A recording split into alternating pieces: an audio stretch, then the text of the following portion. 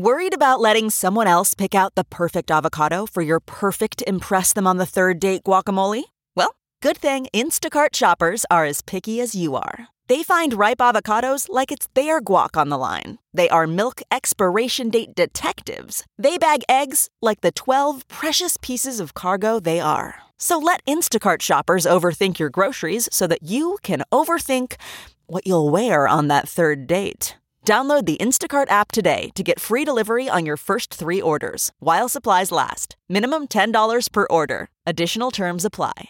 Hey, friends, thanks for joining our podcast. I want to tell you about something really new and exciting called patreon.com/BP Show.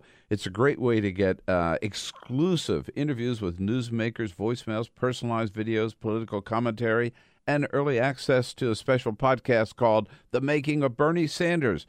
Go to patreon.com/BP Show. Patreon.com/BP Show.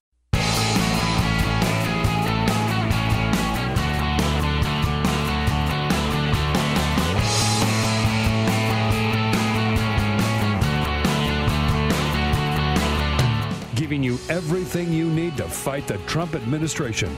This is The Bill Press Show.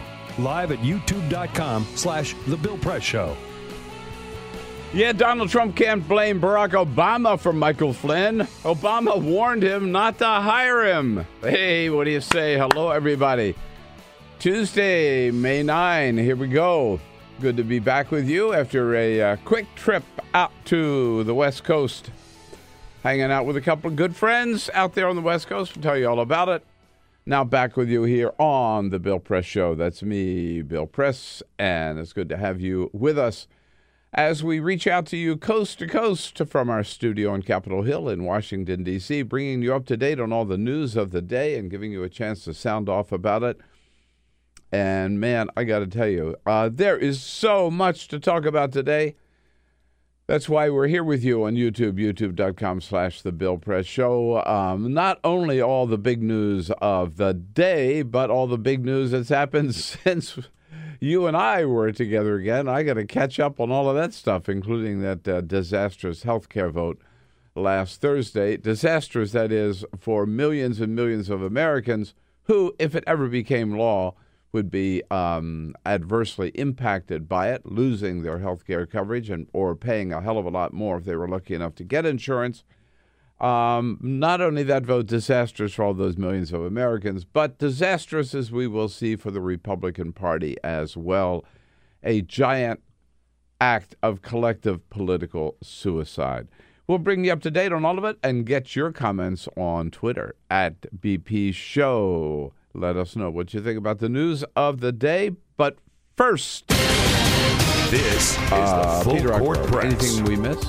Well, just a couple of other stories making news. Now, you remember there was a big fight last year about the San Bernardino killer and the fact that the FBI hacked into his phone. Oh, yeah, right. Right, you remember that? And so it was going to be a situation where they were going to subpoena Tim Cook. They were going to make Apple unlock the phone. Apple pushed back on it. But the FBI found someone to unlock the phone. Well, we have now found out. It was a Russian. The government, well, we still don't know who broke into the phone, but we did find out what it cost American taxpayers. $900,000 is what the FBI paid to have an outside vendor hack into the locked phone of the gunman in San Bernardino, California. $900,000. They have protected the identity of the vendor that they paid to do the work, so we still don't know who did it. But we do know that we paid almost $1 million to have them do that one phone.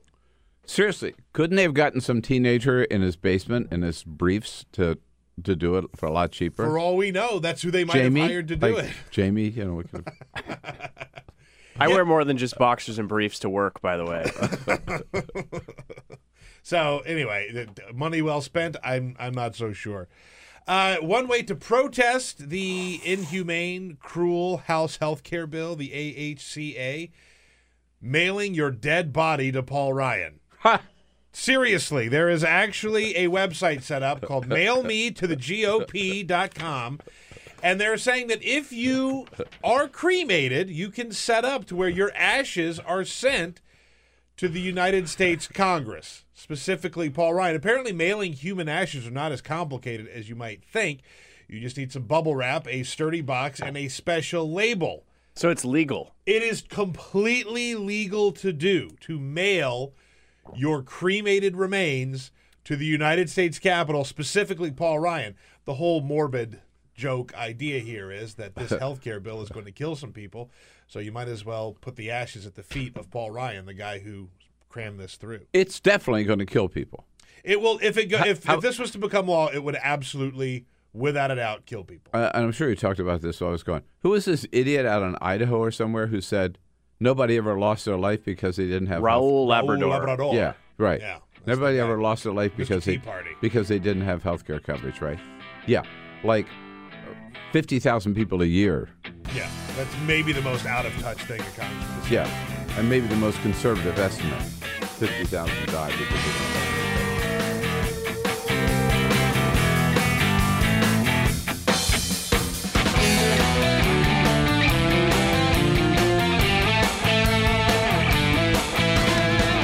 On your radio, on TV, and online.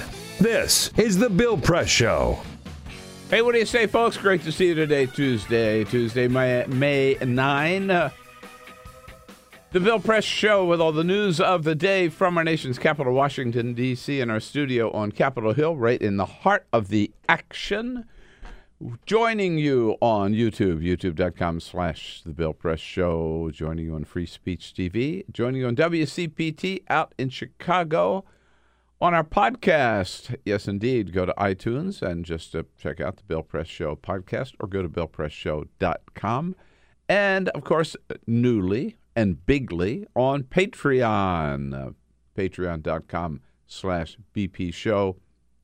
I want you to go there, sign up for all the exclusive new content we'll be putting up on Patreon throughout just about every day. Here. Check it out. Check it out. Check it out. It's good to see you today. I'm back from a little quick trip out to Los Angeles, joining the Death Penalty Focus organization, a great organization that has been championing the repeal of the death penalty in California for decades. Had a big measure on the ballot, Prop 62 last year, which sadly did not pass. I voted for it, and there was a competing measure on the ballot to fix, quote-unquote, fix the death penalty.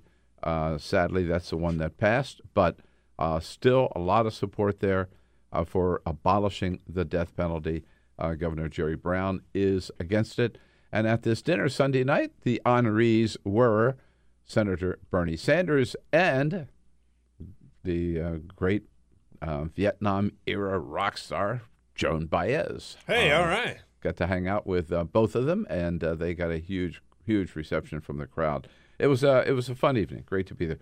Mike Farrell, by the Oh yeah. who's been in our studio. Yeah. Star of MASH, of course.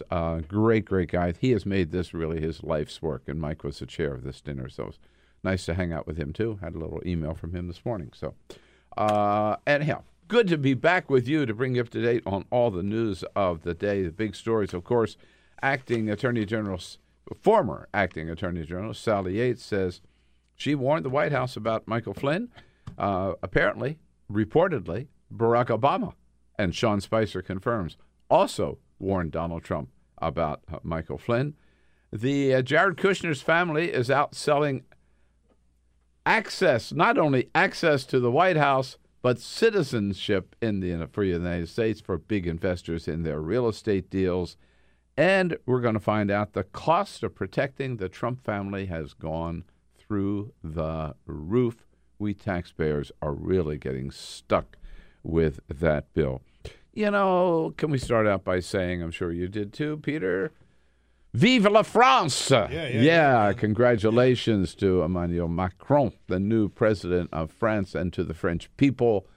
I got so many emails from my French friends over the weekend saying, oof, what a relief. We're so happy.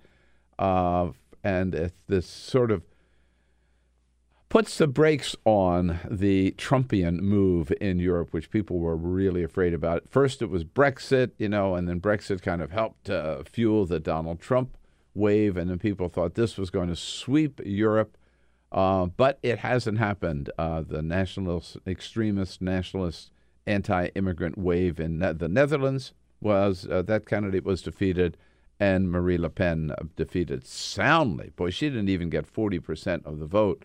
Was it, I think, 34% in France. And so I think people have seen Donald Trump. I really believe that the first 100 days of Donald Trump convinced the French people, no, we don't want to go there. I think that's a good point. Vive la France! I think that's a really good point. Brexit was the first one to go, and since Brexit, other than here in America, in Europe, you look at Austria, you look at the Netherlands, you look at France, they've all had their chance to sort of go down that path again, and no one's willing to go back down that path. And people are worried about the German elections coming up next. I think pretty clear Angela Merkel will succeed there. In fact, she had a big little win over the weekend in one section of Germany where her party was not supposed to do that well. At any rate, it was a great relief. And a great move by the French people. Now, of course, Macron has faced a very serious challenge because he doesn't have a party. He's a candidate without a party. He's a president without a party. And so with the parliamentary elections coming up, he's going to have a very, very difficult task of being able to cobble together enough support from everywhere, all different directions, to get a majority or enough to really form a new government in the parliament. But at least the first big hurdle was passed, and he is the new president of France. Man of the hour, Michael Flynn, not looking so good today, and neither is Donald Trump. Yes, indeed. The White House, even yesterday, was trying to, with Sean Spicer at the briefing, trying to blame Barack Obama for Michael Flynn. Hey, if he was so bad, why didn't Obama take away his security credentials, says Sean Spicer.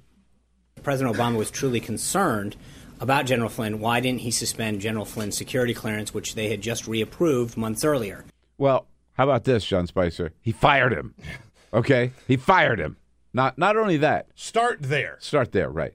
Yeah. Michael Flynn was the head of the Military Defense Agency at the Pentagon. He was so inept, so bad, pissed off so many people that President Obama fired him. And then, and this is, we learned this yesterday for the first time, and then 2 days after the election, so November 10, 2016, when Donald Trump met with President Obama for an hour in the White House, President Obama told Trump, hey, this Michael Flynn guy, I know he's working with you. He's a bad dude. Don't let him anywhere near the White House. Donald Trump ignored President Obama's advice, hired him as his national security advisor, and then we find out that that Michael Flynn was lying to Michael Pence about his conversations with the Soviet ambassador. He told Michael Pence, they never talked about sanctions. Michael Pence goes out on national television, show to Sean Spicer and say, Michael Flynn never talked to the ambassador about sanctions. He was not telling the truth because Flynn had lied to him. And the one who pointed this out to the White House was Sally Yates, then acting Attorney General. By the way, I didn't realize this about Sally Yates. They say she's just a partisan hack. She's not a partisan hack. I mean, she was first overwhelmingly confirmed in the United States Senate. And she got into politics through old Bob Barr. Remember him? Oh, yeah. Bob Barr, who called for Bill Clinton's impeachment, I think before Bill Clinton was even sworn in. He was the first one to call for Clinton's impeachment, way before Monica Lewinsky, right? Bob Barr, the extreme, he and I became pretty friendly because he always used to do crossfire, but he was the most extreme Republican member of Congress. And he's the one who hired Sally Yates because she was such a good attorney. He was U.S. attorney in Georgia, and he hired Sally Yates as his deputy, and then she came up here to the AG. So she's a woman. Hardly a partisan hack. Hardly a partisan hack with extremely impressive credentials. And she talked about, what happened is through normal reconnaissance and monitoring, the NSA was listening in to the ambassador Kislyak's telephone calls, and here he's talking with Michael Flynn, and they're talking sanctions. And Michael Flynn is out there saying, no, we never talked about sanctions. So Sally Yates knows this. So she says, boy, this is a problem for the White House. She calls the White House counsel, says, I got something so important to talk to you about, I can't do it on the phone. He says, come on over. She went down to the White House, as she says yesterday, and said, you better be aware of Michael Flynn's contact. Here's Sally Yates' testimony yesterday. We walked the White House counsel, who also had an associate there with him, through General Flynn's underlying conduct, the contents of which I obviously cannot go through with you today because it's classified. But she did point out that because of what he said privately and what he was saying publicly, he was compromised. We believed that General Flynn was compromised with respect to the Russians. And then the next day, the White House counsel, get this, calls her back to the White House. This is the testimony yesterday. She goes back to the White House, and he says, I have a question for you. So what does it matter? What is it? Why? If he's lying, one White House official is lying to another White House official, why is that a problem? She points out to them why it's a problem. Not only did we believe that the Russians knew this, but that they likely had proof of this information. And that created a compromise situation, a situation where the national security advisor essentially could be blackmailed by the Russians. Can we talk about how pleasing her voice is, by the way? By the way, she's like an Elizabeth Warren with a southern twang. Yeah, no, I'm here for it. I like it very much. It's very pleasant. I never noticed that because I'm not sure I ever heard her speak before, but I noticed that right away. Yeah, no offense here, South Carolinian. Yeah, fair. But some Southern accents really are hard to take. Oh no, there is a big difference between a nice Southern accent and a pleasant Southern accent. This is a beautiful, sexy, if I may say so. Smooth. I can listen to her read a phone book. Absolutely. Yeah. But not only did we believe that the Russians knew this, but that they likely had proof. So they had proof they could blackmail Michael Flynn. That's why it was important. So get this. Let's remind ourselves. Sally Yates, acting attorney general. Your national security advisor could be blackmailed by the Russians. He is lying through his teeth to you, Mr. President, to the vice president, to the press secretary, everybody here.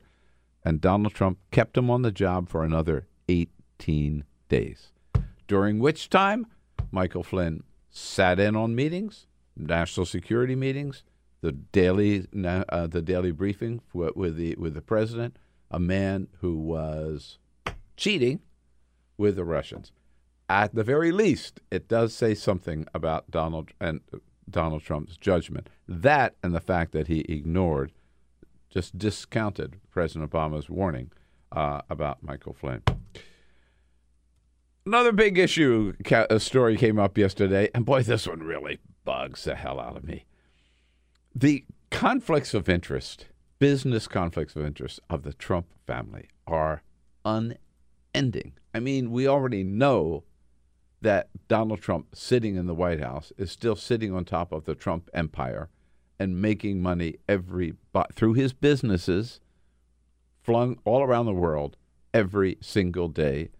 And not only that, he is promoting his own businesses by spending his weekends at Mar-a-Lago or Bedminster, New Jersey, or at the Trump International Golf Course here in Northern Virginia. That's the only place, or having dinner at the Trump Hotel in Washington. That's the only place he has ever been outside the White House is to a Trump property. Of course, because that gives them a certain special cachet, and people want to go there and spend their money there.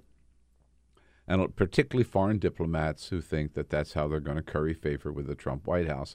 We also know that Melania has her own fashion brand, which is still on the market. We also know that Ivanka Trump, we've seen that, she's still out there hustling her market brand, including most recently getting some new licenses in China. And now we learn it is Jared Kushner's family who is exploiting the White House as well. The very first bill that Donald Trump signed, among other things, it extended what's called the HB5 visa program. I didn't even know about this until this story broke. That the HB5 visa says, there's the HB1 visas, which says that people who are have special internet skills, and they're needed for top jobs in the high-tech industry. They can come in HB1, I think, or it's for H1B. H1B. H1B. Yeah, and they use those a lot in Silicon Valley. But these are very talented. And by the way, we ought to be training those own people here. This is too bad, unfortunate, that we have to import these people, but we do for those top jobs in the high-tech industry. This HB5 is totally different. This is that people that can actually, if they invest enough money in an American project, they can get a visa to come to the United States. And 80% of them go to wealthy Chinese individuals. So the Kushner family, Jared Kushner's sister, is in China. The very first piece of legislation Donald Trump signs expands this program. The Kushner family goes over to China like the next day, and they give a great big presentation for a high-rise, high-end condo project in Jersey City, a Kushner family real estate project. And they're saying, you invest $500,000 in our project, and you get an HB5 visa. They're selling this stuff. This is just outrageous. And the presentation, there were reporters allowed in the room until they realized reporters in the room, and they threw them out. But the presentation included a great big photo of Donald Trump and, of course, a great big photo of Jared Kushner, who happens to be the president's top advisor and the brother of the woman who is making the pitch to the Chinese investors. So she's selling access. She's selling access to the White House, access to Jared Kushner, access to Donald Trump, and citizenship in the United States. This by the very man who wants to ban any Muslim from coming here, right? Or who says we have to build a wall. It is so gross on so many levels. It is a huge conflict of interest. And when reporter wrote this story, she came out and said, "Oh, I'm sorry, I didn't mean to imply that my brother was in any way involved with this project." Well, why do they have Donald Trump's picture and his picture up there on the wall, right? I mean, it's gross, absolutely gross, money-grubbing bunch, the whole crowd of them. And I'm telling you, I believe that this is what is going to bring Donald Trump down more than anything else. Not his personal behavior, not his tweets. It's going to be these conflicts of interest. And I know, among other groups, Citizens for Responsibility and Ethics in Washington has filed a lawsuit on all these multiple conflicts of interest. Of course, it'd be helpful if we had his tax returns. We'd know more about it. But I'm telling you, these people are in there for one reason only. Money, money, money, money. You're right. You're absolutely right. The whole crowd, starting with Donald Trump. This is what motivates the Trump family. Totally. Right? But what's interesting to me is, this is clearly a money grab, and we knew that this was going to be coming from the Trump administration. But they're also just sort of this is not the biggest money grab. You know what I mean? It's petty, dumb stuff that's going to get them in trouble, as you point out. It's not – he's the leader of the free world, right? If he wanted to pull off a money-making scheme, he could make millions upon billions. And this is really kind of small ball stuff, but that's just kind of how – that's what terrible business people they are. They can't pull off the big con. They only know how to do this stuff. And it's so small and it's so sloppy – that they're going to get popped for it. Yep. Yeah, they are. So the conflict of interest. But now, how are these people able to get all this stuff done? And are they getting any help at all? Yes, they're getting a lot of help from you and me. The Los Angeles Times yesterday, coming back, picked the Los Angeles Times up at at LAX, and I got to tell you, they did some. There's such good investigative reporting going on right now by the Washington Post, by the New York Times, and by the LA Times. LA Times, a front page story, which really shocked me. I knew this was a problem. I didn't realize how bad it is. The amount of money that the Trump family is costing us with their travel and with security. Let me just give you the headline. The headline is that in the first 100 days, The Trump family has cost us taxpayers $30 million in travel and security costs. Okay, that's Secret Service protection and cost of Air Force One or Marine One or whatever. $30 million. Barack Obama and his family in 1 year, 8 years, cost us $12 million. Figure it out. That's a year. $12 million a year for the Obama family. $30 million for 100 days for the Trump family. All right, do the math. 8 years at $12 million is $96 million, right? Okay, 100 days, let's say 400, or just shy of, if the rate it's going right now with the Trump family, this year is going to be, what, Peter, 100, 200, 300? Keep going. Yeah, $350 million. Keep going. $350 million. In 1 year, they will have spent almost 4 times, by my math, what the Obama family will have cost us in 8 years. Good grief. No, I'm sorry, I got that wrong. 30. It's 30. So, no, they will have spent more in 1 year, at least. In 1 year, they will have spent more than the Obama. Let's not exaggerate. In 1 year, more than the Obamas will have spent in 8 years. So we've never seen a family this expensive in the White House. Now, why? Well, for one thing, there's so many of them, right? So the protection is for Donald Trump and Melania, for Barron. Okay, boom. Then for his 2 sons and their wives and their kids, 8 grandchildren, for Ivanka and her husband, Jared, and their kids. Let's say a total of 8 grand. So it's a total of 16 people that they're protecting. Tiffany's in there, of course, as well. Now she's going to Georgetown Law School. And they're on the move all the time. Donald Trump's spending most of his weekends at Mar-a-Lago. That's $3.3 million a pop. It costs about $142,000 an hour to fly Air Force One. So all these trips to Mar-a-Lago ain't cheap. When he goes to Bedminster, New Jersey, ain't cheap. Plus, there's Trump Tower. He hasn't been to Trump Tower, but Melania lives there. I was in New York last Thursday, Friday, and I walked by Trump Tower just on my way to the Apple store. I couldn't believe it. It was like being around the White House. The security there, you wouldn't believe the number of, and he wasn't there, and she wasn't there.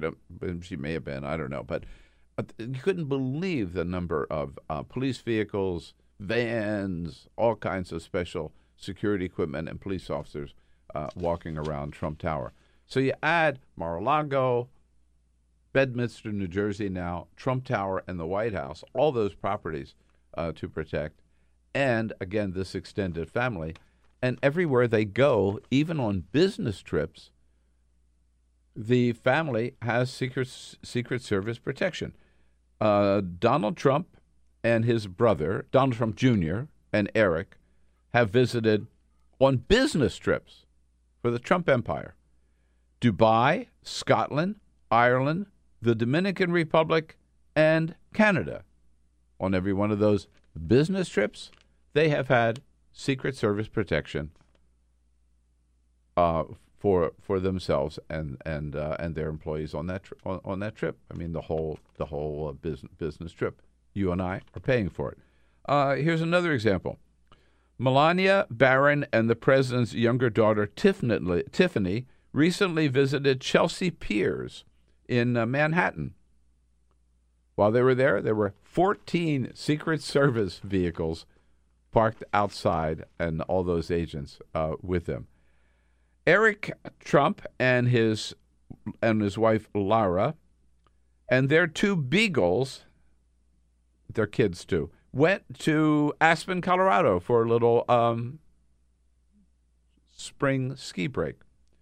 100 Secret Service agents went with them to Aspen, Colorado. Right. So you've got a big family. They're always on the move. They're doing their business deals. They've got so many different properties. That adds up to, again, so far, So far, for this 100 days, $30 million. And that's just going to go up, up, up, and up. And finally, of course, we saw, I know you talked about this with Peter Friday and yesterday, the Republicans committing, I think, political suicide with this health care bill, which is dead on arrival in the Senate. Not one single Republican senator supports it. But, you know, I think the strongest voice out there, and we've talked about this too, was Jimmy Kimmel and his newborn son with a heart condition. Jimmy Kimmel can afford to have all the health care that kid needs and the operation that he needs for his sake. But Jimmy Kimmel is pointing out, boy, why should only rich people like me have access to the best of health care? This is what in America, everybody should have health care like this, access to health care like this. That's what Obamacare provided. So Senator Bill Cassidy, Republican, from Jimmy Kimmel, was back on the show last night after paternity leave and after putting out this emotional, very inspiring message. Senator Bill Cassidy, Republican from Louisiana, joined Jimmy Kimmel last night, and they talked about what should be the new Jimmy Kimmel rule for health care. Pretty basic. The Jimmy Kimmel test, I think, should be no family should be denied medical care, emergency or otherwise, because they can't afford it. Can that be the Jimmy Kimmel test? As simple as that? Is that oversimplifying it? Hey, man, you're on the right track. And if that's as close as we get, that works great in government. How about that, right? That's a good test. No family. Let's hear it again, that test. No family should be denied medical care because they can't afford it.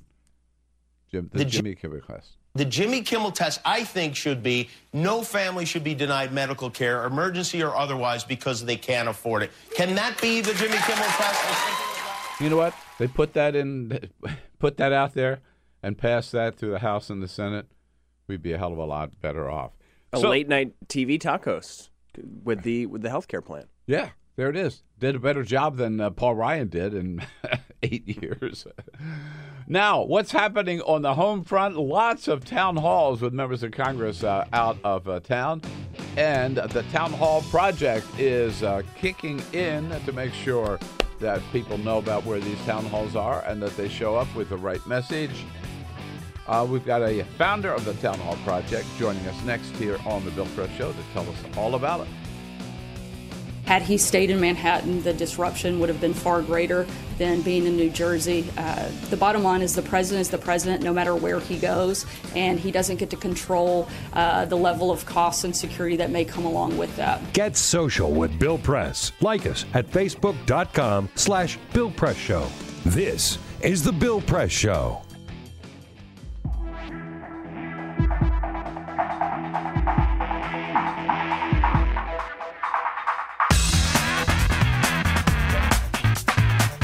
Live video, Bill's commentary, the best clips from the show, all in one place. YouTube.com/The Bill Press Show.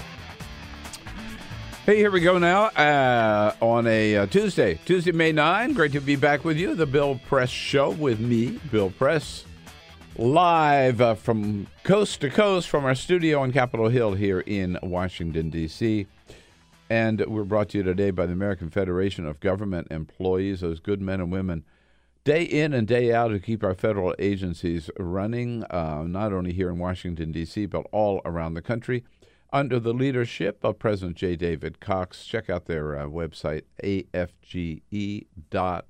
We salute them for the good work and thank them for the support of the program.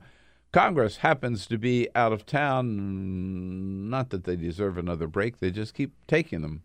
Come back and work for a week and then go off for 2 weeks. Not a bad job. We pay them a lot of money for it, and they get nothing done. What they're supposed to do while they're out of town is maybe have some town halls. Yesterday was a very interesting one up in New York State where John Faso, Republican, didn't show up for a town hall, so a neighboring member of Congress, a Democrat, Sean Patrick Maloney, decided he would fill in for him.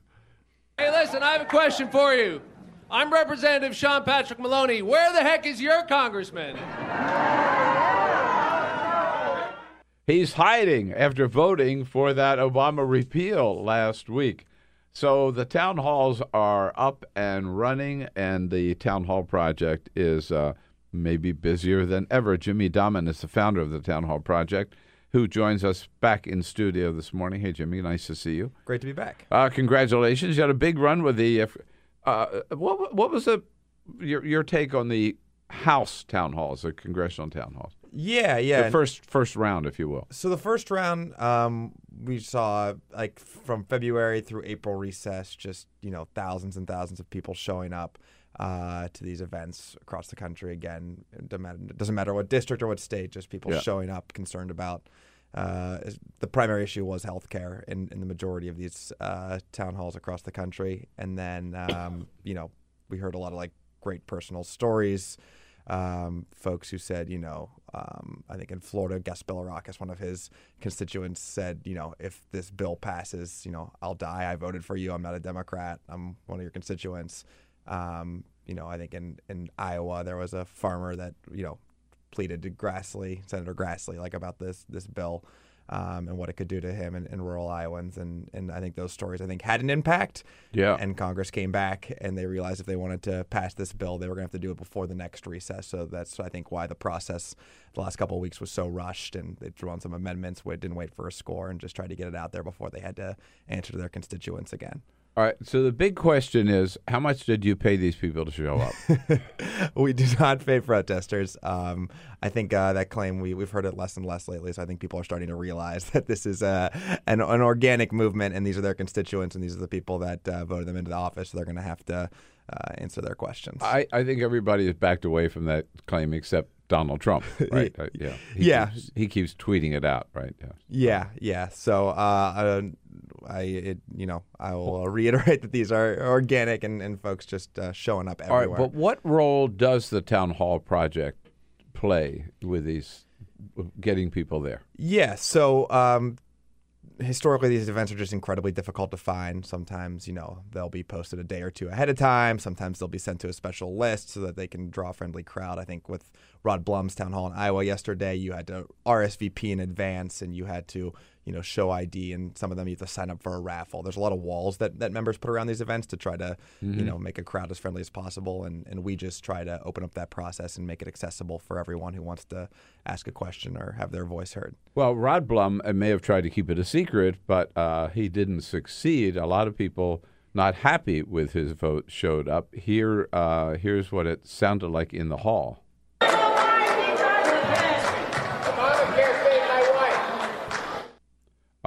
He could hardly get a word in there. The crowd, I don't know whether they were chanting "Do your job," but that's what they had been chanting in the last round of town hall. Obamacare saved my wife is what the man there at the end said. Is that what he said? Yep. And Rod Blum, he dismisses these people, of course. Obviously, probably 96% of them are Democrats. And, there's so much misinformation about the health care bill. I don't think there's much information about the health care bill. There are a lot of lies being told about what the health care bill would do, like lower premiums, lower deductibles, cover everybody with pre-existing conditions,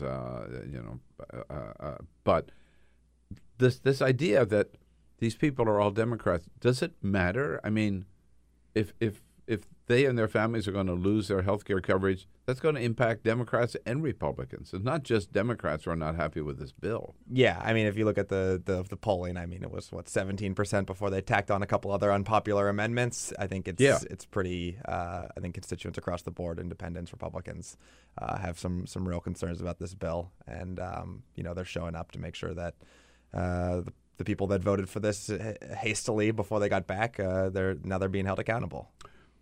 So I want to come back for a second before we move on to some of these Senate town halls. So how do you find out about them, and how do you get the word out? It's townhallproject.com, by the way, and so I guess everybody ought to check it out. So again, what is the process by which you alert people? Yeah, absolutely. We have a large grassroots team of volunteers that research these events and sign up for email lists and follow these congressmen on social media. And call offices and make sure that we compile all these events to get them on our website. And on our website, there's also an opportunity to sign up for our email list, and then we send out alerts. So I think, even the most staunch activist or somebody who's super engaged in their community can miss an event when they pop up, 24 hours ahead of time on like a random weekday night. So what we do is as soon as we get it and put it on the website, we send out email alerts to everyone who has a zip code in that district so that they can be aware of these upcoming events. And if if people go to your website and put in their zip code or whatever, right, you can tell them it'll what district they live in and what may be coming up with their district. Absolutely. So if you type in your zip code, it'll let you know where the closest town hall is, who your reps are. It'll have their contact information. So if they don't have events, you can call them and ask them why they're not holding public events. I think this recess, out of the 217 Republicans who voted yes on the AHCA, only 16 of them currently have public events scheduled. So odds are if you live in one of those districts, you're going to have to call them and ask them why they're not holding one of these events. But yeah, you can look that up. And you can find information about local offices, places where you can talk to staff members and things. Now, like do you that encourage people to go to Democrat town halls held by Democratic members as well? So we post all the events for both members of Congress, Democrat or Republican. We encourage everyone, as part of our mission to get involved, talk to your members, engage in dialogue, be active. And, if you think your congressman's doing a good job or voting the right way or doing the right thing, I think it's important that you go and you tell them that too. Make sure that they keep it up. And do you tell them what to say? So we don't. We just encourage folks, to, talk about what's important to them, talk about how legislation or things that they're considering or doing can personally impact you. There are a lot of great partners who use our site who put out, information on policy. We just wanted to make sure that people are involved and have that opportunity to speak up about, I think there's any number of issues that are important to folks that we've heard, from obviously healthcare to immigration to, I think a lot of folks are interested in impartial investigations into the administration for Russia's ties. So anything across the board, encourage you to get out there and speak up. Well, on the healthcare issue, and that is the main still the main focus, correct? Yeah, I think that's probably the thing that that and talking about maybe most. Immigration too. But on healthcare, there are, and we probably, you and I should acknowledge, there are other organizations, as you just pointed out, that are very active. Families USA, I know, has been very involved in helping get people out to some of these town halls. I don't know what other organizations you're working with. Yeah, there's a bunch of different organizations that have been pushing folks and using our counter and things like that. I know Center for American Progress has been one of those. They have been posting how many people are going to lose health insurance by each district and put together handy resources and things like that. So when folks come with us with policy questions or things like that, we just direct them to other folks and just let them know where their closest town hall is. Yeah. Do you ask people to get back in touch with you after the town hall? Yeah, so we encourage people to, email us. You can email us at info@townhallproject, or you can tweet at us at townhallproject on Twitter, at our Facebook page, which is also under the same name. And we just encourage folks to, if they have video or pictures or stories, it's, I think those are the things that kind of elevate past into the news cycle. So if you have videos of somebody telling a personal story or I think that happened in Idaho the other day when somebody told their story, and Rep. Labrador said that nobody dies from lack of access to health care. Oh, yeah. We talked about that earlier, right? Yeah. So it's, How uninformed can you be, right? Yeah, it seems like an insensitive remark. You are mandating people on Medicaid except dying. You are making a mandate. No one wants anybody to die. That line is so indefensible. Nobody dies because they don't have access to health care. Nobody died because they don't have access to health care. Good Lord, run that guy out of town on a rail. And the idea that he would be voting on this, something that impacts 1/6 of the American economy or 1/5 of the American economy, and millions and millions and millions of people. If you add them up, those with pre-existing conditions, those on Medicaid, those who are now getting subsidies, those who get health insurance for the first time in their lives for themselves and their families, all of those people negatively impacted by this bill. One estimate that I saw, some 50,000 people, is probably conservative, a year die in this country, the wealthiest on the planet, because they don't have health insurance. Yeah. And they get so sick when they finally maybe just go to the emergency room, it's too late. And he would say something like that. Unbelievable. Yeah. But Representative, I'm afraid of many people who voted for this bill. Yeah. Not knowing. How about I'm just curious about these town halls. Do you also obviously the media shows up at a lot of these. Do you have anything to do with that? No, so we you're not alerting the media. So if you are, that's fine. We thank you for your help. But we know when we first put up our Google Doc, that was one thing we didn't realize initially is how many reporters and things were also missing this resource who were covering Congress who didn't know where these things were going to happen or where events were going to be. So one thing that's been an unintended consequence that we didn't even realize would happen is reporters reaching out and asking where these events are going to be, so that they can kind of get a pulse of what's going on in the country. So that's been pretty cool. And then again, some of the stories that folks are taking on their cell phone cameras and things like that are being elevated. I think there was the one in New York last week where where the woman who was I think she was an Air Force veteran who made a passionate case for single payer health care, and that video went viral and was everywhere. So it's a mix of the news coming up from the grassroots, and then reporters and different folks traveling to these different events. So is Jimmy Kimmel going to be showing up at any town halls? We haven't heard of that yet, but he should be invited to every town hall, right? I thought his message was so powerful. Yeah, no, it really was, with all the creativity happening and the adopted district and members going to, I think Ruben Gallego's also doing that, I think tonight in Martha McSally's district. Right? I think so showing up in other districts where their representative isn't listening to them. They are going to other districts to answer questions that constituents have that aren't currently getting answered. So that's happening there. We've seen that's a great move. I know Andy Slavitt is doing a couple of teletown halls. I think he's going to an event in Arizona this week too. So folks are getting creative. So maybe Jimmy Kimmel, somebody can reach out to him. We can do a town hall somewhere. So in a sense, look, the House is not going to reconsider this vote, right? So the water's already under the bridge in terms of the House. House town halls, it's still important to go and express your disagreement, your frustration and dissatisfaction with the fact for those people who supported the bill, the repeal. But now the action moves to the Senate. Do senators hold town halls even? Yeah. So not many of them, huh? Not as many as we would like. Obviously, I think for all of Congress in April recess, I think it was 20% of the Republicans and 30%, 35% total of members had town hall events, including both chambers. But there are some exceptions. I know Ron Wyden has, and Jeff Merkley in Oregon have them super regularly.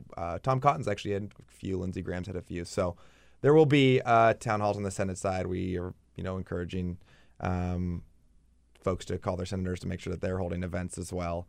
I think right now a lot of the senators are actually looking at these House events in the immediate aftermath of the vote to kind of gauge what public reaction is like to this bill. Yeah. So I think holding reps accountable, however you feel about the bill this week and before the Senate starts taking up for consideration, are going to play big into what they're thinking and how they vote. And then they're having events too. I think they're not on recess this week, but Memorial Day at the end of the month, Senate will be on recess as well as the House. So you'll likely be seeing more events with senators, and make sure that you're calling if they don't have them scheduled yet, and make sure that they get them on the books and make sure that they know how you feel before they start the process of taking up this bill. Right. Because, in the Senate, it's almost they're starting from scratch, right? But they have learned a lot, one would think, particularly about public reaction to the debate in the House. And from what we've heard so far, there certainly doesn't seem to be a lot of support, even among Republicans in the Senate, for the AHCA or whatever they're calling this. Yeah. And again, if you look at those two members specifically, who I know have had more town halls than most of their colleagues, there were events in February and April where Tom Cotton heard loud and clear from constituents in the deep red state of Arkansas how much they relied on Medicaid expansion or these subsidies to help pay for their insurance and what it meant to them. And then I know Lindsey Graham did with that as well. Yeah. And they're two of the first people in the Republican caucus to say, we're going to start from scratch. We're going to look at this. It might end up different. And I think that's because they're, listening to their constituents a little bit more than most. All right. So if you want to think about the resistance, broadly speaking, right? This is part of the resistance, wouldn't you say? Yeah, I think folks look at us as part of the resistance. We're just trying to find ways to give people who are, frustrated, may have questions, the opportunity to, we saw all this energy in these marches and these protests right after the inauguration, and folks now want to get involved, locally and in their communities, and hopefully we're providing an outlet for them to do so. All right, so that's my point. I just got back from a quick trip to Los Angeles, where I went out there Sunday night for a dinner with the group called Death Penalty Focus. It's an organization that's been around for a long time, opposing against the death penalty, working for repeal of the death penalty in California, which I strongly support. Led by Mike Farrell, the great actor from MASH. Sunday's dinner honored Bernie Sanders. He was there, and I sat at the table with him, and Joan Baez, both great Americans. And we talked a lot about the resistance and about this energy that's out there. And it really, I find it so exciting because there's it's not a top-down movement at all. Yeah. I mean, who is the leader of the resistance? There isn't any. No. Who's the leader of the Democratic Party today? I would argue there isn't any. But the resistance, Women's March, the Climate March, the Science March, the town halls, is just alive and well. So we know how the Women's March got started, right? This woman in Hawaii just tweeted out to a few friends on Twitter. Right, we ought to do a march, and look what happened. Right, 1 million people show up in Washington. How'd the town hall project get started? Who the hell are you, and where'd you come from? I think it was similar. It was right around inauguration time. Figuring out what we can do, how we can get more people involved in the process. I'm a organizer by trade. Worked issue and electoral campaigns, and that's something. Where were you working at the time? So I was not. I most recently worked for Hillary for the last 2 years up until November. Were you in Brooklyn then? I was not. I was in Ohio, Colorado, Arizona. Oh, okay. So you're an field organizer for the Clinton campaign. Correct. All right. And out of that? And then, after around the inauguration, figuring out how we can just, again, get more people plugged in. I think, me personally, I'm pretty tuned in and can't get off my Twitter feed, but I know a lot of friends and family who've never really paid much attention, who are asking me, what can I do now? How can there something I can volunteer with? Where can I go? What can I do? And so I got together with some friends and we started to research these. We put out an ask on our networks and got a bunch of people who were also fired up, and started researching these events, threw them on a Google Doc, and thought our friends and family might use these and go out and attend these events and ask questions. And I think the first night, Lin-Manuel Miranda and George Takei retweeted us, and then and then within a week, it was we were fielding requests from reporters and people who had volunteered to help us. Megan, who's one of our lead web developers on the West Coast, reached out and asked if she could help us build a website, and so just kind of snowballed from there. And then just figuring out ways since then to both. I think our mission is twofold. One is get as many people to events as possible, get as many people plugged into the process and asking questions and becoming engaged. And then the second is encouraging members to hold these events and helping constituents hold members responsible for doing these. Do you envision moving beyond town halls? I mean, I guess at some point, you've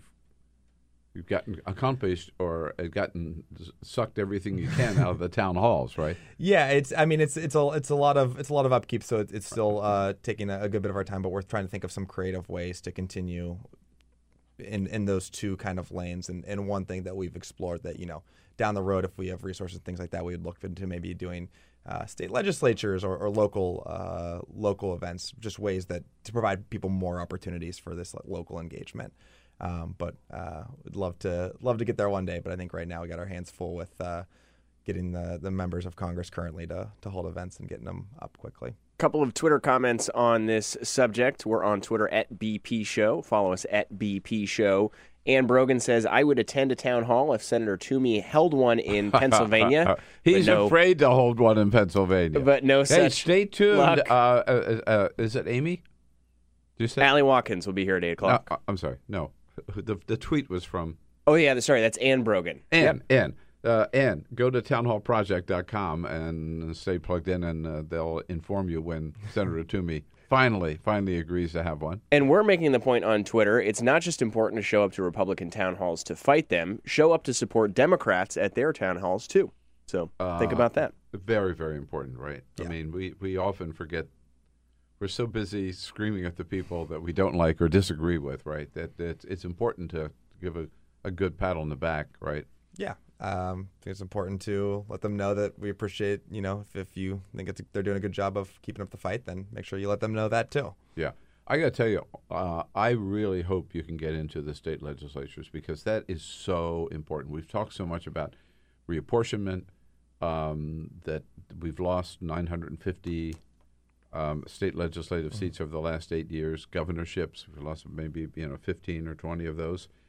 We've got to get the state legislatures back. That's where so much of the resistance is going to be centered to the Trump policies over the next 4 years. And it's also so important in terms of reapportionment, getting those people there. And, so many, whether it's, climate change or Medicaid, health care, all of the education, all those issues are being decided at the state level. So I know that's huge. Yeah. Right? But if you can plug people into that and expand into that area, I think you'd be doing even greater work than you're doing today. So thanks so much, Jimmy. Yep. Again, it's townhallproject.com. Thanks for what you're doing. Thanks for your impact so far, and keep giving them hell. Thanks for having me. All right. We're going to be back with Sally Watkins from BuzzFeed to talk about Sally Yates had something to say yesterday about Michael Flynn. This is the Bill Press Show.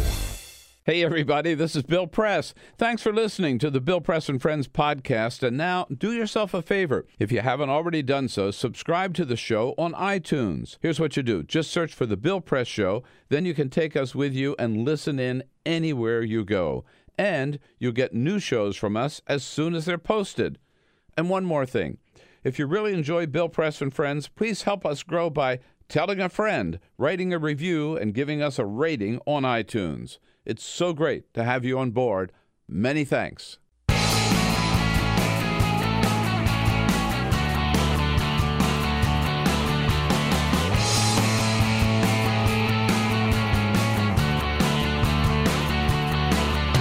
Giving you everything you need to fight the Trump administration. This is The Bill Press Show. Live at youtube.com/The Bill Press Show. Well, no matter how hard he tries, Donald Trump can't blame Barack Obama for Michael Flynn. Obama told Trump not to hire him. Hey, hello, everybody. What do you say? Tuesday, May 9. Good to see you and good to be back with you after a quick trip to the West Coast for a big death penalty dinner anti-death penalty dinner on Sunday. Honoring Bernie Sanders and Joan Baez. A great movement there underway in California for some time. Someday we'll succeed in abolishing the death penalty in California. Good to be back with you with so much going on. A lot to catch up on. The big health care vote last week, which you and I haven't had a chance to get into because Peter Ogburn, I was out. Peter Ogburn was in for a couple of days, but you covered it well with him. But now we've got all the Russian connection is back in full force with testimony yesterday by Sally Yates and James Clapper in front of the Senate Judiciary Committee. Lots going on. We'll bring you up to date on all of it and get your comments on Twitter at BP Show. Want to hear from you about the news of the day. We're coming to you live from our nation's capital, Washington, D.C., joined this hour by Sally Watkins, national security correspondent today for Politico, most recently from BuzzFeed. Hi, Sally. It's nice to see you. Thanks for having me. Nice Thank to be here. you. Busy days, huh? Busy days. Yes. Got to run fast to keep up with it all. You do. Yeah. I think I had like 8 hours of unemployment somewhere in there. Oh, is that right? Yeah. But I'm like now back in a newsroom and hitting the ground running. Slacker. So, yeah, I know. What am I thinking? All right.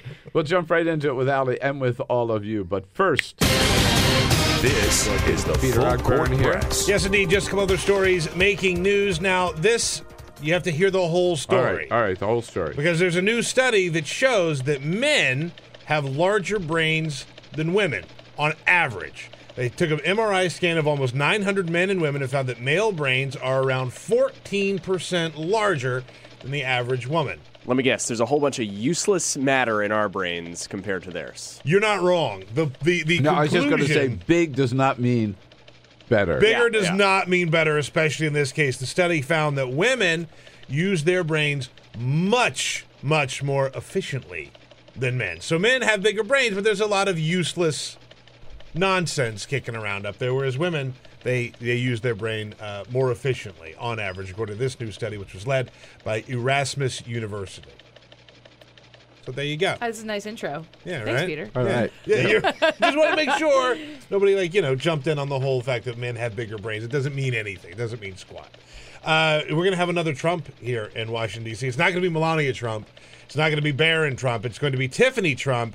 We found out yesterday that the 23-year-old Tiffany Trump will be attending law school right here in Washington, D.C. She's going to be going to Georgetown in the fall. Just what we need.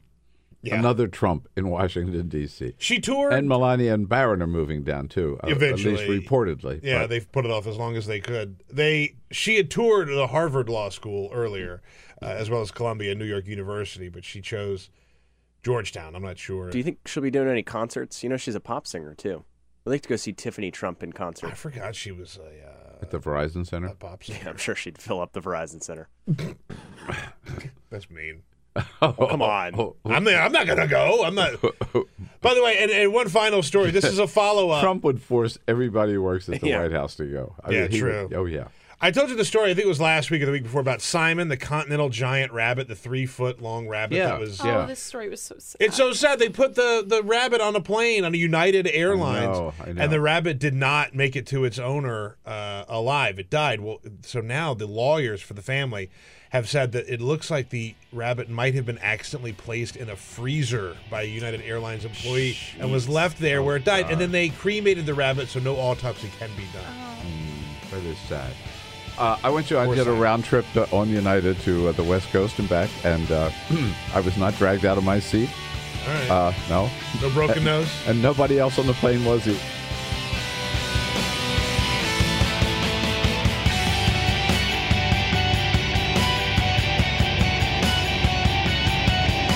On your radio, on TV, and online. This is The Bill Press Show.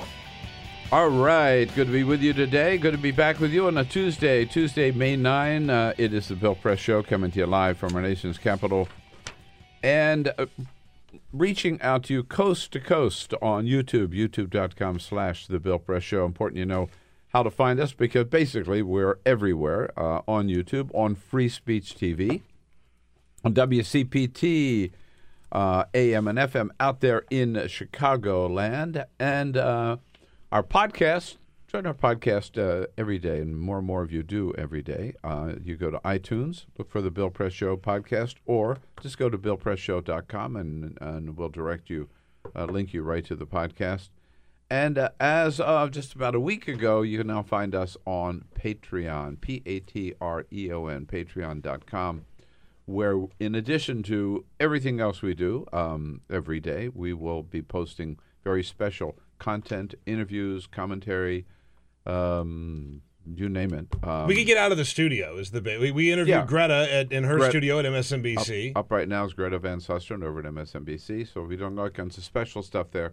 Go to patreon.com/BP show and sign up for very... They're all different kinds of tiers. Different kinds you of could tiers. You could ship in $1 if you want. You could ship in $5, gets you all the content. You could ship in a little bit more if you want, like a video stream that we're going to be doing later this month. So yeah, go check it out. Yeah, Patreon.com/BP show. We're working on a special project there, the making of Bernie Sanders. Yeah. and interviews with his campaign manager and some people around him, and my own story about my involvement in helping get the Bernie Sanders campaign going. So anyhow, check out patreon.com/BP show. And now let's get right to it with Allie Watkins. So Sally Yates came up before the Senate yesterday, and in her testimony was some pretty damning stuff about her warning to the Trump White House. Yeah, I mean, I think this has been one of the most highly anticipated Russia testimonies, not least of which because she was kind of kept from testifying the last time. So Yeah. it was pretty crazy stuff yesterday. So she says, that she found out about this, and she went right down to the White House, called the White House counsel, and says, I got something so important, we can't talk about it on the phone. Got to see you. He says, come on down. And she said she laid out exactly what was going on. We walked the White House counsel, who also had an associate there with him, through General Flynn's underlying conduct, the contents of which I obviously cannot go through with you today because it's classified. But she pointed out, just to continue there, Jamie, that what she realized, after looking at the transcript of his conversations with the Russian ambassador, that they were, in fact, talking sanctions, so he had been compromised. We believed that General Flynn was compromised with respect to the Russians. So then, Allie, what happened is the White House counsel calls her back the next day and says, hey, I got a question. Can you come back? I got a question about what you told me yesterday. She goes back and he says, my question is, so why does it matter if he was lying? I mean, unbelievable. And she points out, you got a problem here, dude. Not only did we believe that the Russians knew this, but that they likely had proof of this information. And that created a compromise situation, a situation where the national security advisor essentially could be blackmailed by the Russians. Yeah, that's why it was important, right? And then Trump keeps him on the job for 18 days. What's going on? Yeah, I'm just listening to you lay this out again. It was incredible It's to actually stunning, hear isn't it? her. Yeah, to kind of walk through. And there's so many other questions that come off of that testimony. I mean, something as simple as like, why was he kept on for 18 days? And just this notion of like how do and I think what the question that for me kind of comes out of all this, the big question is this mishandling due to inexperience, which I actually think it probably is, or is this mishandling due to like actual nefariousness? And I think at the kind of with what Yates laid out yesterday, like at the very least, for the White House counsel to be asking like, why is it a big deal, is an indicator that they were clearly in over their heads with this thing. Mm-hmm. And then we learned yesterday that in the first meeting between Donald Trump and Barack Obama, 2 days after the election in the Oval Office, Obama, who had had his own experience with Michael Flynn when Flynn was head of the director of DIA, Defense Intelligence Agency, and had not performed well there, and Obama fired him. But he knew that Flynn was an advisor to Donald Trump, and so it's been confirmed, and even the Trump White House has confirmed that Barack Obama told Donald Trump, do not hire Michael Flynn. Mm-hmm. Yeah, I mean, the warning signs were clearly there. I mean, even before any of this Obama administration stuff happened, like there were people within the Pentagon who were kind of like, listen, this is weird that Flynn is behaving this way on a campaign trail. So the signposts were there. The natural question is, okay, why'd they wait so long? And the answer is presumably, well, they waited until the public finally figured out about it. Yeah, it broken by the Washington Post, as I recall. Yeah, correct. Yeah, I mean, at the end of the day, like he wasn't blackmailed by the Russians, but the Washington Post put out all these stories that did ultimately pressure the White House to get rid of him. It's not unlikely that had the Washington Post not reported this, he could still be on the job, right? I think that's a fair question to ask, absolutely, given the way that Yates says that they handled it. Right.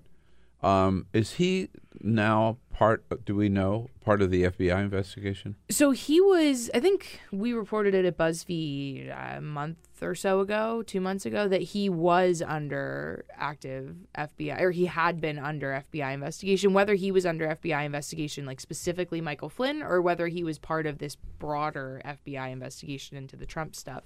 There was at some point the FBI was investigating Flynn. And I had actually heard that the Bureau was prepared to close their investigation into Flynn until this Kislyak call and this transcript kind of came to light, and there was all this issue with FARA. So what's the prospect? I mean, could he face criminal charges? He's not off the hook yet, I mean, he's right? clearly worried about it because he's asking for immunity. Yeah, right. So it's on his mind. From my understanding, and obviously I'm not a lawyer, the FARA issue is the most legally problematic. What is that? The Foreign Agent Registration Act. Oh, I think the I have fact that right. that The one, as a private citizen discussing sanctions with, a foreign government. But now, I mean, and then there's also the speech that he failed to report the income from the. Yes, there's paid by RT. The RT speech. There's the Turkish lobbying issue. Mike Flynn has a lot of pitfalls at the moment that I think he needs to make sure he is fully discussing with his lawyer. But there's also this kind of added curveball, which is something that I keep coming back to, this question. So you have the FARA issue with Flynn of discussing the sanctions with Russia, but you also have this collusion question. Which could be a separate criminal issue from the FARA issue.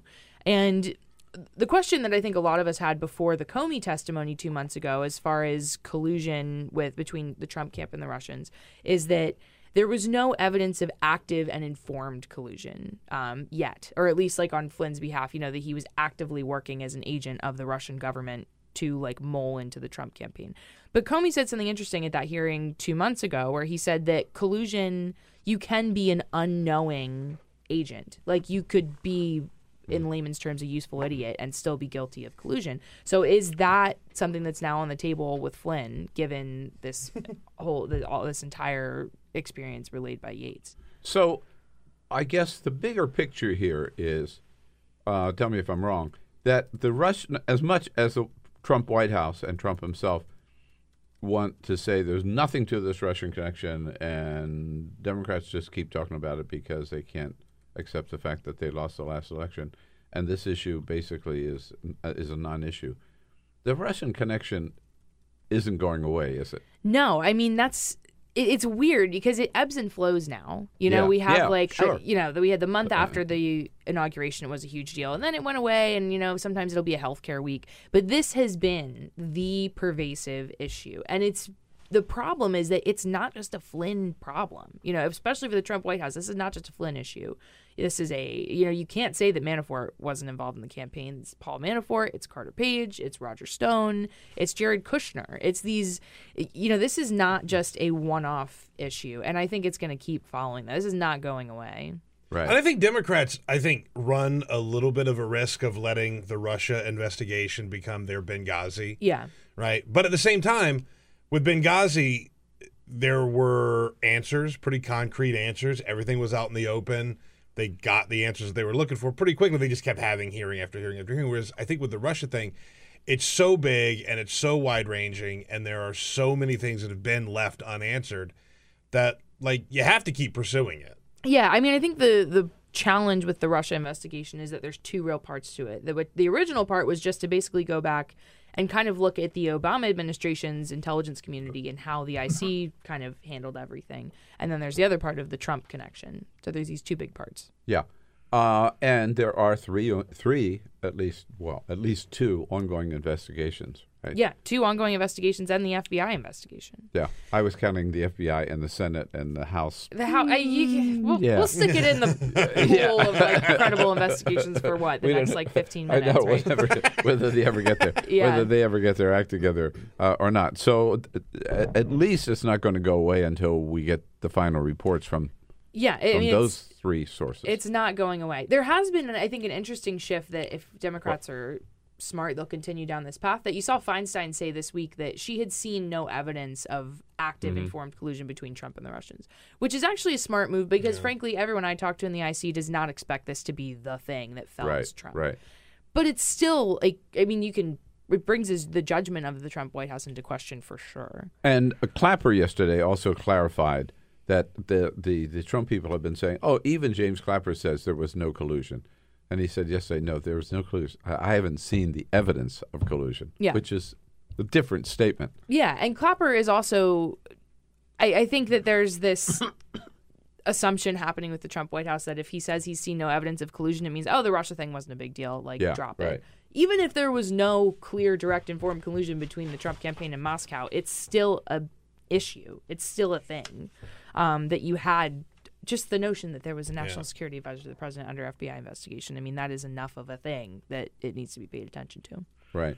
So the Russian connection continues, and we'll see. As you say, it ebbs and flows, but it's back now for the moment, at any rate. And the Republicans, I thought their attempts yesterday to turn this into, who leaked this to the Washington Post? That's the big story.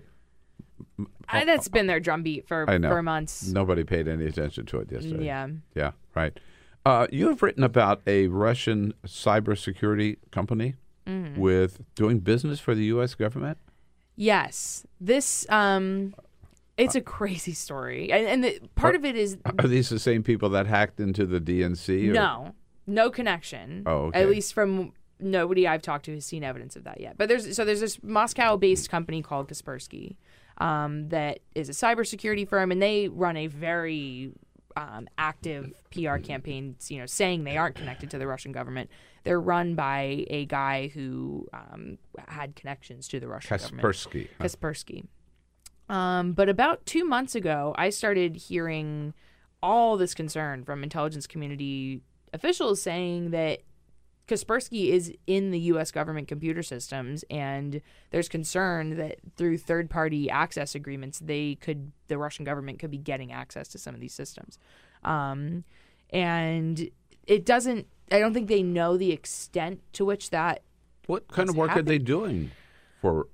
They run like cyber infrastructure, like cybersecurity programs. I don't know, antivirus stuff. I'm not the cyber reporter, so I'm not. That's okay. Shira, she's great with that stuff. But why do we have to go to Russia to hire these people? You couldn't hire an American firm to do this? I mean, that's certainly a question that they're asking, and not even just an American firm. It's just like, how did this company get? It's not only like, a part of U.S. government infrastructure. It's been specifically approved by the General Services Administration to be used in official computer systems. It has contracts with the State Department. It's had contracts with the State Department, the Treasury Department, and the intel world is freaking out about it right now.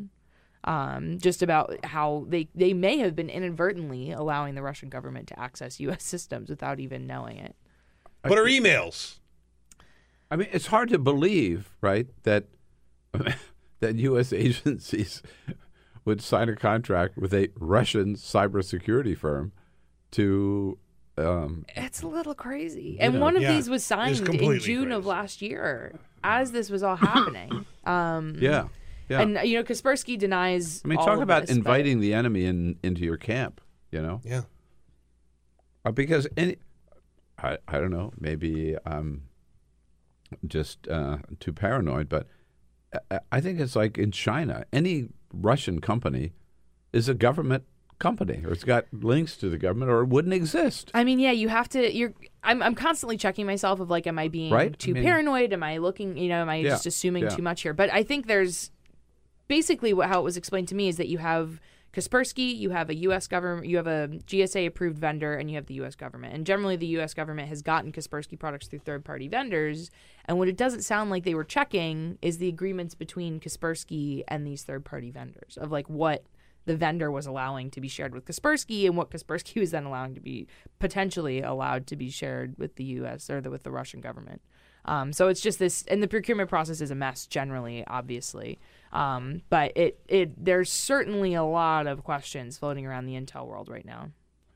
I was trying to remember the name of the guy, the woman, it turns out, that Russian Roger Stone was talking to, who hacked into something 2. Remember? Oh, the Guccifer? Guccifer. Yeah, Yeah. Guccifer. Yeah, I was going to say, is Guccifer too the head of this firm? I don't think so. But I mean, there's so many questions about Kaspersky, and now that they're on U.S. systems, it's like the questions need to get answers. But GSA was not able to answer any of our questions. They said that Kaspersky is essentially so tangled in the procurement process and a part of so many, other cyber products that the U.S. government uses, it's hard for them to get clear answers, which is also a concerning answer. Yeah. At Politico, are you also going to be covering national security issues? Yep, same beat, same everything, just a different newsroom. Don't mean to throw you a curveball, but oh no, it's the front page of the Washington Post, not the New York Times, which I have in front of me. But there's an article this morning. You may not have a chance to catch up on it yet, so that's why I want to. Okay. That the Trump administration, Pentagon, and the White House are seriously considering escalating the war against the Taliban in Afghanistan, going back to combat force troops, American combat forces in Afghanistan, basically re-upping the war in Afghanistan. Mm-hmm. I did not read the full disclosure. I haven't read the whole story yet, but I did see it kind of come across my feed this morning. But I mean, this is huge, if true, right? Yeah, I mean, how many troops are we talking? Like, obviously Afghanistan has continued to be a very tenuous situation, and we've had people in combat there, and we've had people die in combat there fairly recently. But what plan the Trump administration is potentially exploring? I mean, there's so many questions. If you're going to send people back to Afghanistan, I think the American public is going to force you to answer a lot of questions, and I don't know that the Trump administration is prepared to do that, frankly. No. I mean, I don't think, the American people are not ready for another war, which is, I mean, it's been another ongoing. war. It's just, but bringing it back. Re-upping. Yeah. Right? I mean, this is a war also that Barack Obama pledged to end. And failed to end. And failed to end. Left office with American troops still there in a reduced capacity. And I believe out by next year, the original plan, whatever it was. But the Taliban has had a resurgence. The Afghan army they've never stepped up to the plate and been able to handle their own affairs. Right? Yeah, the I mean, Afghan the U.S. government or the still Afghan military. There. Right. And so now they've recognized the Taliban has come back so strongly that if, at least what I read, and they believe that unless we get back on a war footing in Afghanistan, the Taliban could take over. I mean, this is the same problem. It's the reason they call Afghanistan the graveyard of empires. Yeah, I mean, we never learned that lesson, and it's a lesson the Obama administration didn't learn for 3 years. And I think and the Bush administration before him didn't learn. So how many presidents is the Afghan war going to just linger on and on and on? I mean, we saw this Taliban resurgence start like 3 years ago, and the Obama administration kind of continued just maintaining this status quo, I think with the intention that they knew they were going to have to ultimately turn over this baton. Like, they could not leave, and they also could not send more people in. So I'm curious. Like I said, I haven't read the full story, but is this an agenda that's being driven by the White House or the Pentagon? What's the plan moving forward? Because there is this communication disconnect between Trump and the Pentagon. He's allowing a lot of kind of bandwidth to the Pentagon to kind of operate not unilaterally, but certainly allowing more decision-making power to the Pentagon. So I'm curious where these plans are coming from, where this push is coming from. Is this internal White House stuff? Is this Pentagon-driven? And how that all shakes out is going to be very important in public discourse, obviously. But you look back, and again, you cannot ignore the presence and the role of President Obama in all of this. But when we started in 2009, we had ongoing war in Iraq, ongoing war in Afghanistan. His pledge to end both of those, but they're both still going on. And on top of that, now we have a war against ISIS, which is technically extended by the same authority as the Afghanistan. Afghanistan, right? And now instead of winding down Afghanistan, we're going to re-up in Afghanistan. Which gets back to, I was just going to go to that question. There are still Donald Trump as Barack Obama is citing George Bush's Authority for the Use of Military Force, AUMF, as all the authority that they need to keep restarting these wars or starting new wars in the Middle East. At one point, is Congress going to stand up and say, hey, wait a minute, right? I think a lot of us have been asking that question. I don't know when Congress actually, when is the last time Congress stood up and said, hey, wait a minute? Because they've consistently World War II. Yeah. As a matter of fact, yeah. They've consistently proven unwilling to deal with this issue of figuring out new authorization for the use of military force. As I'm thinking over this in my head, there's also the logistical question of that a lot of these bases, like most of our war footing, quote unquote, in Afghanistan is gone or dilapidated or a shadow of itself. Like bases have been abandoned, infrastructure abandoned. Equipment's been moved out, a lot of that. Has been moved out, has been given to the Afghan army. It means moving it all back in. Yeah, it's a big undertaking. Huge, right. But I would hope that from Rand Paul on the right and Barbara Lee on the left, that there would be a lot of hell-raising in Congress before we could get back on a war footing in Afghanistan. I was really stunned by that story. And the other national security threat on your screen, as well as everybody else's, is North Korea, which is troubling to the extent that it seems that the only kind of message that we get from the White House is that they would consider some military action against North Korea, which I believe would be catastrophic. It's like bluster versus bluster, essentially. I think, and I'm trying to remember when there was something floated about diplomatic solutions at some point, though I don't remember what corner of the U.S. government that came from.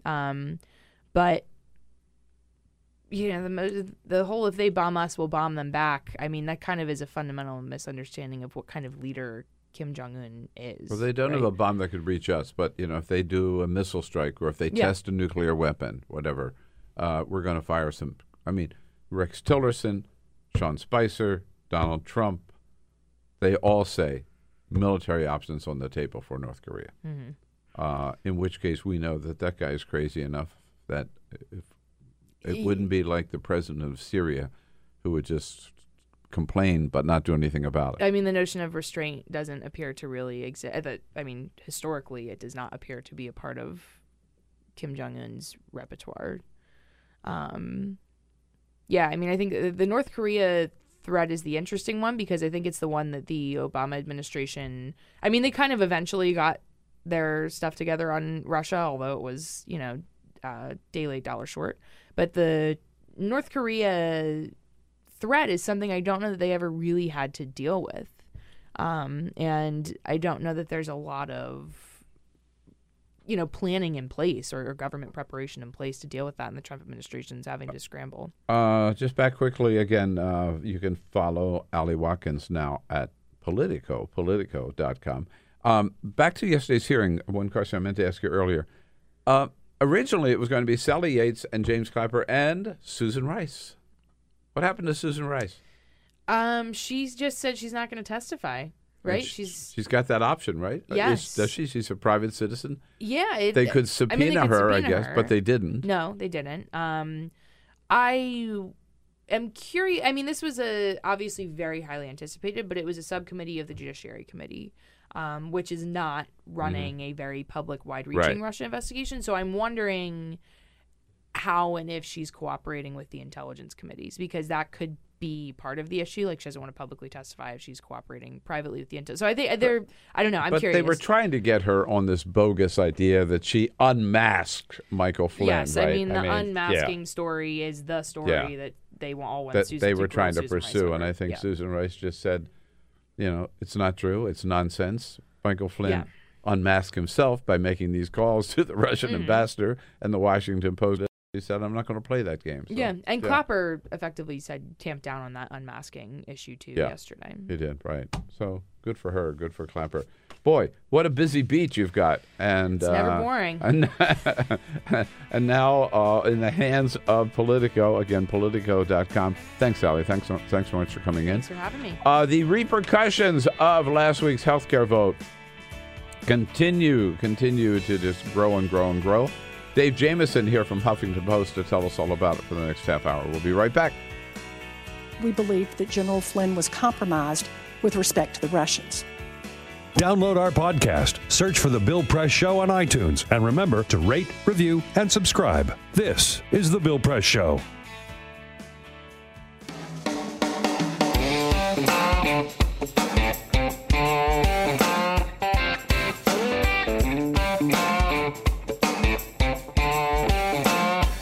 Same great show, new great channel. Stream live video at youtube.com/The Bill Press Show.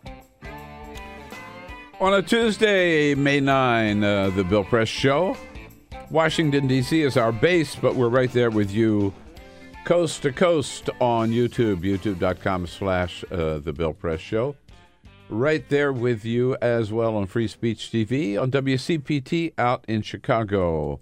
And check us out on Patreon, patreon.com if you haven't signed up yet.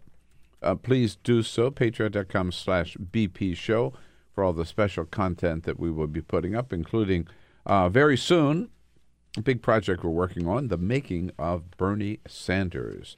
I had a chance to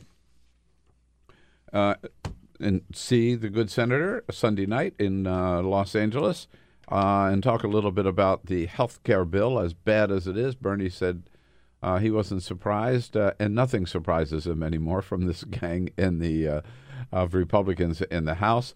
Dave Jamieson covers has been covering the health care plan or the whole debate for the Huffington Post. Good friend of the program, and good to have you back. Hi, Dave. Hey, Bill. Good to be here. I hear Donald Trump and Sean Spicer and Republicans on the House, Paul Ryan and Scalise and all the rest of them, and Kevin McCarthy, talk about this health care bill and what it does.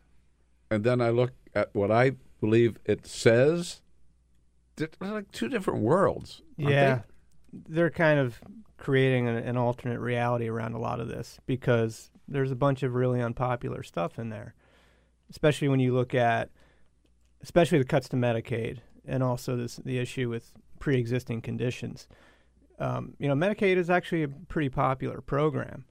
And isn't it like 75 million people or something on? I'm not sure the exact number, but it's very large. But it is, I think, and Obamacare it's the largest expanded health insurance program or health care coverage program in the country. So yeah, this bill would, if enacted, it would the CBO has scored it as putting about $840 billion in cuts to Medicaid over the course of a decade. That's undeniable, that estimate. And these guys are out there saying there won't be cuts to Medicaid. And the reason they're saying that is because there's a lot of support for Medicaid, and it seems cruel to shrink the program and push people off of it. But, one thing this would do for certain is the bill would unwind the Medicaid expansion that Obamacare put in place. It was they raised the threshold. I think it was 133% of the poverty line. You became eligible if your state, your governor, wanted to take part in that. And that has expanded the program quite a bit, and that would end. They would phase that out. And also it would change the way Medicaid is paid out. I mean, right now, the feds and the states, they cover, the feds help cover the costs, and it would change the program so that it's a per recipient sum that goes out, and that would shrink the amount of money that goes into the program. There's no way around that, and these guys they're out there. Tom Price was on the Sunday shows. I know. Saying this doesn't cut Medicaid. It simply does. It does. It does. They say it doesn't cut Medicaid. It does. They also say it covers, their new form, covers people with pre-existing conditions. Yes or no? Not exactly. Not fully. I mean, what they're saying, the little kabuki dance they're doing is they're saying they can't hike prices on people with pre-existing conditions if there isn't a lapse in coverage. Okay, and if it's something, I think it's a 62 or 63-day lapse, the insurer would be able to hike those prices. But the problem can't states still opt out? Yeah, states can opt out of that provision, but they wouldn't be able to hike your rates unless there was a lapse in coverage. The problem is, of course, there are going to be lapses in coverage. There are lapses in coverage all the time. People change jobs. Yeah, life happens. Right. And if you're going to kind of weaken the healthcare system overall, weaken the amount of coverage, by, shrinking Medicaid, making changing subsidies, shrinking the help you give people to cover, there are going to be more lapses. And when those lapses happen, people their pre-existing conditions can come back to haunt them. So those are the two big things that are a very awkward spot for them politically that have been a mess for this whole thing is the huge cuts to Medicaid and the pre-existing conditions. And that's why they're out there trying to spin this however they can. Right. Back to pre-existing conditions. I mean, it's pretty broad, right? I mean, it doesn't have to be something like, I don't know, MS or ALS or something. My right? colleague, Jeff Young, he covers healthcare for us, and he was denied once because he'd had like a bruised rib or something at some point, and some insurer that was a problem for him. So yeah, it's not like you have to have cancer. From high blood pressure to cancer. Yeah, I mean, it gives the whole range. It gives insurers of a lot of leeway. problem at all. Yes, right. Absolutely. And this is an awkward thing. I mean, Trump on the campaign trail said, whatever we do, we're not going to cut Social Security or Medicaid. This plan would do huge cuts to Medicaid.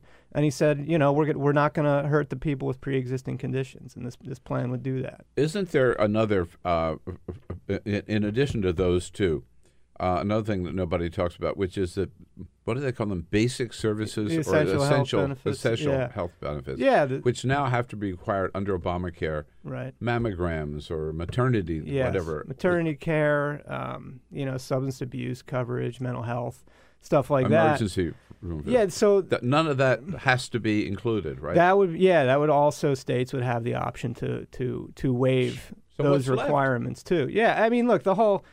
It's you talk to the Freedom Caucus and the hardline conservatives. They want to give insurers more leeway.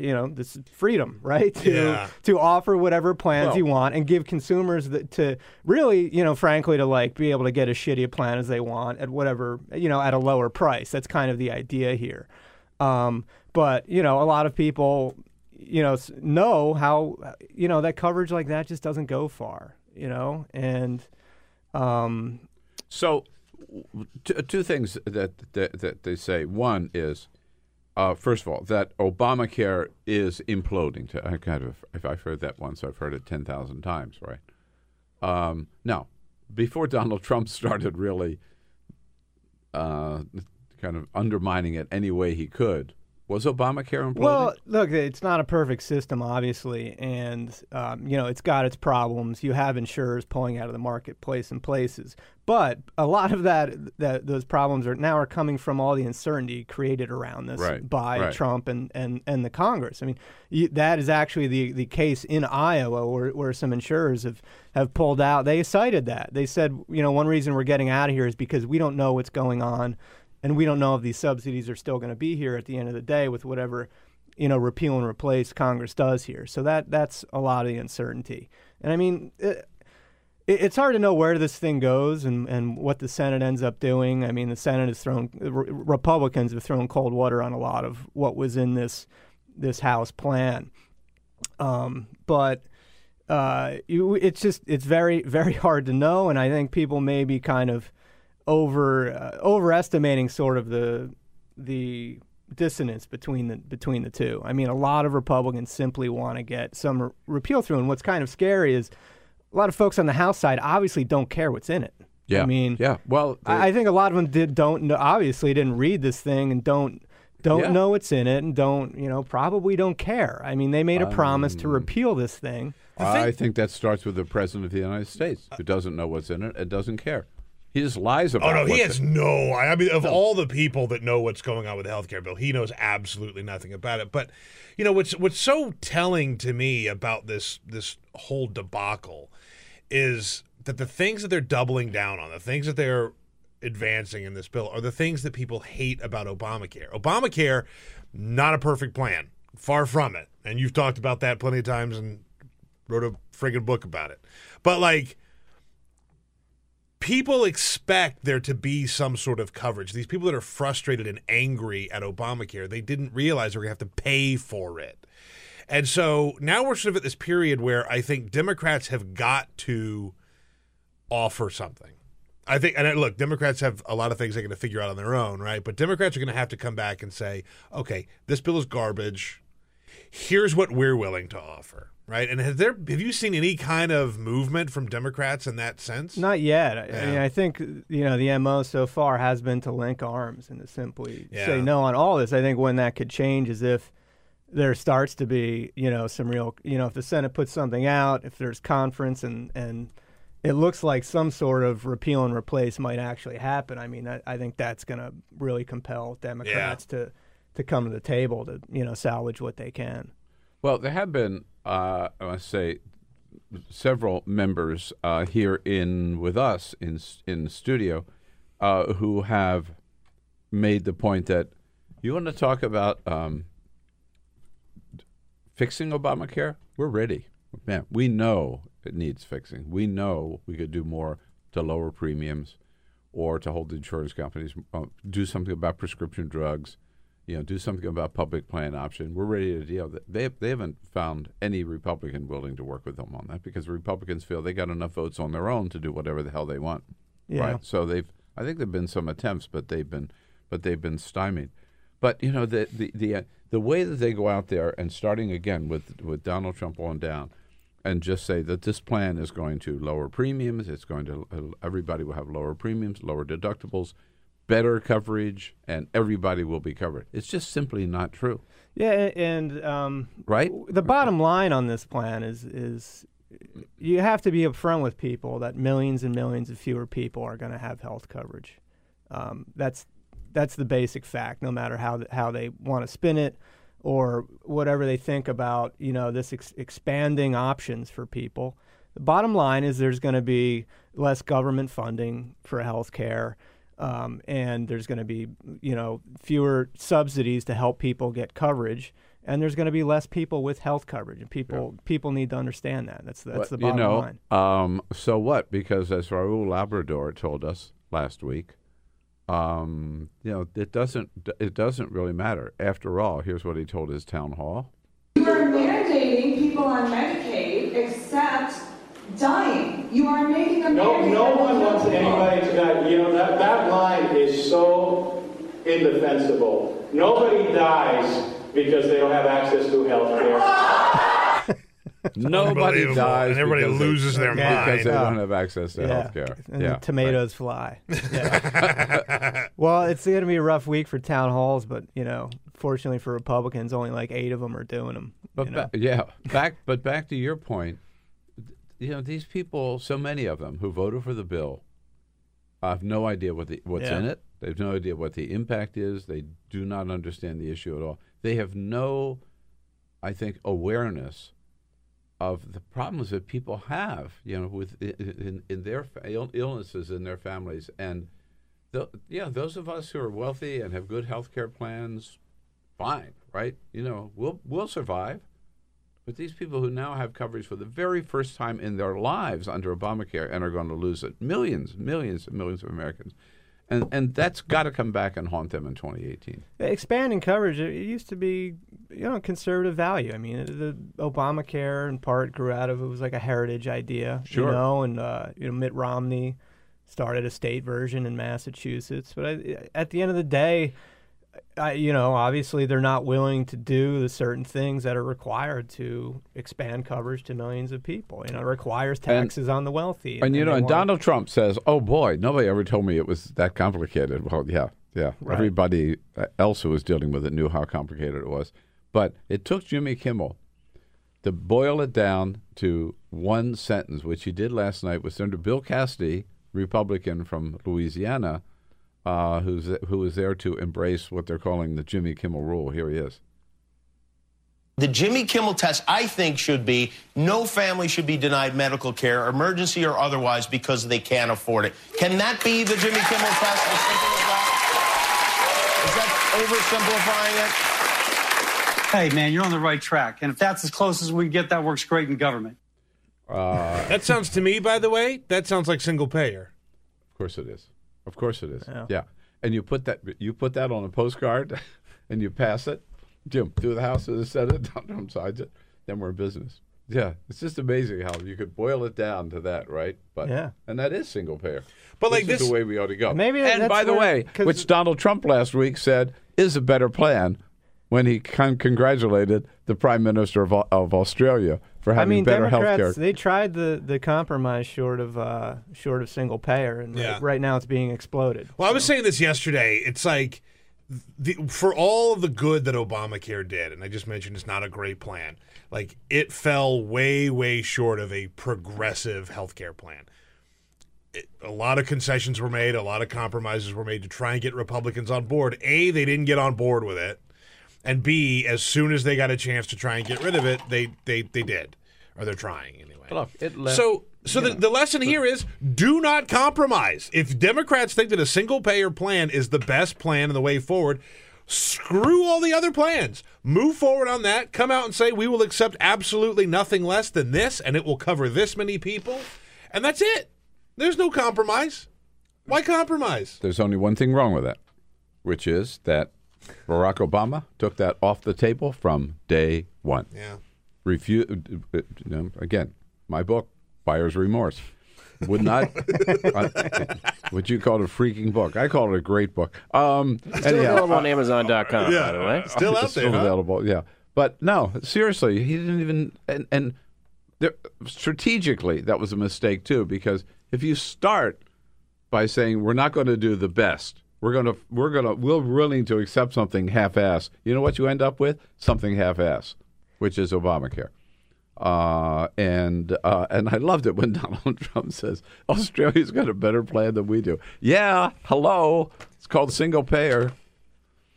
Well, it is. Where's Bernie when we need him? We do have the 20/20 hindsight. Sure. In knowing how the obstruction was going to go and the length these guys were going to go to and the money they were going to spend trying to repeal Obamacare. Yeah. But my point is, the higher you shoot, the higher you get. Well, he always did negotiate with himself on a lot of things. Yeah. So at this point, we have talked a little bit about the Senate. I'm going to bore into that a little bit more. At this point, I haven't heard any Republican senator come up and say, not even a Ted Cruz, and saying, I'm the champion of the House health care repeal plan. No, it's because so few people like it. I mean, you look at the polling on this thing, and not even 1 in 3 Americans says they like this thing. And I think the numbers of people who strongly support it, it's like 8%. So, I don't know who is really going to hitch their wagon to that thing. And again, this goes down to there being all these things in there that there is not to like. Right. Now, the original CBO score of the first attempt was that 24 million people were going to lose their coverage. Yeah. $880 billion in cuts to $880 billion in cuts to Medicaid. That got dropped down to I think 840 with the last iteration. Yeah. Yeah. But we don't. I don't know how long it will take to get the score out. What are they? Another 10 days? Yeah, I'm not sure of the timeline, but yeah, I mean they rushed this thing. But one through would have to score. expect that the impact is going to be worse on the latest bill, than the first one. Correct? After the Freedom Caucus got the finished truth with is it? we don't know. That's the bottom line. No, we don't. We don't know. No, we don't know. You can extrapolate your own projections, but that's part of the problem is they put this thing together with no score and barely enough time for people to even read through the thing before they rushed it through. So it certainly won't have any impact in the House, but it could have the CBO score could have an impact in the Senate. It could, yeah. And I mean, look, I think probably at the end of the day, this may come back to the conservative wing of the House and how they want to play it. Say the Senate does come up with a plan.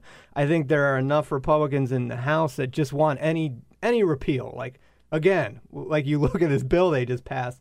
Obviously, a lot of them don't care what's in there. It's going to come down to, again, whether, the conservatives in the House, how strong they want to stand on their principles. And there's going to be pressure on them. It could be the pressure, so much pressure brought to bear from the entire party, from the White House. If there is a viable plan, agreed upon between, the Senate and a sizable contingent in the House, then that really conservative wing is going to have to decide what they do. What is the estimated transfer of wealth in this bill, because when you get rid of the subsidies, and then you cut the taxes that the insurance companies pay and the wealthiest of Americans pay. 600 some billion in tax cuts, and that's going to the wealthy and to healthcare companies, and so that gets lost in a lot of this too. It really does. It does. Because that's really what it is. You hear the Medicaid cuts, and all right, well, where's the money going? Right, and it is. And you hear cut the subsidies. Where's the money go? It goes to with the 2% tax, right? The people over 200,000, I believe it is. I'm not sure the exact. Yeah. And the big corporations and the insurance companies. So it is. Bernie has called it that. I mean, it's a massive, and other Democrats have done a massive transfer. Do you believe that there will be a Senate bill? The Senate's not going to walk away from this. No, I think they've said they're going to take their time a bit. They're looking, I think, at a 3-month timeline to put something together. But I mean, this was part of the play by the House, was to just simply get something together, even if it's like a piece of crap, and just get it off the table, and then the Senate's going to have to do something. And I think that surely if you're a senator, that's partly what's really aggravating about this whole thing. And then then we'll have to go back to the House to conference. Yeah, and then it goes back to conference. Some people are saying, the House would never agree to whatever the Senate does. Again, obviously, a lot of them don't care what's in there. Yeah. So most likely they will work something out, and it will end up on Trump's desk, and before the end of the year, he will have signed. Yeah, for a lot of lawmakers, this is more about repealing and replacing than repealing and replacing with, something that everybody can live with. I think in a lot of cases, the details probably don't matter. I was just going to say that when Trump finally signs a bill, they might even have a celebration in the Rose Garden, but oops. They already had that. Well, McConnell maybe a little premature. McConnell put together his healthcare team, and there's no women on it, no women or minorities. By the way, I have to put you mentioned the Senate team. Yeah, the Senate all men, healthcare team, all white men. Yeah, it's all white dudes. Yeah. Well, why do you need anybody else, right? Oh God. Apparently. By the way, just you mentioned the Rose Garden, like the ceremony. gang in the Rose Garden. Well, I think they know, Susan Collins and Murkowski, they can be a problem for. That would be a real problem for them. Yeah. You mentioned the Rose Garden. So Donald Trump's Twitter banner photo, he had changed it after the big Rose Garden ceremony with all those members of Congress, mostly men, there. I think there were 2 women. There were apparently 2 women sort of buried in the crowd there. Yeah. But it didn't last very long. He changed it back overnight to his cabinet in his office. That's what it was. He changed it to the healthcare thing, and now it's back. Just taking notes. I'm not sure what that means for Donald Trump. It's all Dan Scavino. Whenever I see one of those photos that everybody's making fun of, where it's all white guys laughing and slapping their knees, my first reaction is to make sure I'm not in the photo. That's a good point. Okay. Yeah, right. okay. We can laugh at that now. It's not me. Okay. Do you know the last time that a whole gang of members of Congress got on a bus and went down to the White House after a big vote? When? Bill Clinton's impeachment. Wow. Yeah. Oh, yeah. Remember the Democrats were standing there with Bill Clinton the day the House voted to impeach him? Oh, sure. It's the last time that happened. Yeah. No kidding. Mm-hmm. Right. There's a little message there, I think. Did they have Bud Light? Yeah, they have the Bud Light, the bad beer. Bud Light coming in, yeah. All right, well, this, no matter, despite the Rose Garden thing, this is hardly the end of the road, Dave, for this. We'll continue to follow it with your help at HuffPost.com. Thanks so much for coming in again. Thanks for having me. All right, the rest of the day is yours, folks. We'll give it to you Tuesday, May 9. Have a great one. But don't forget, set your alarm. Come back and see us again tomorrow. We'll be looking for you. This is the Bill Press Show.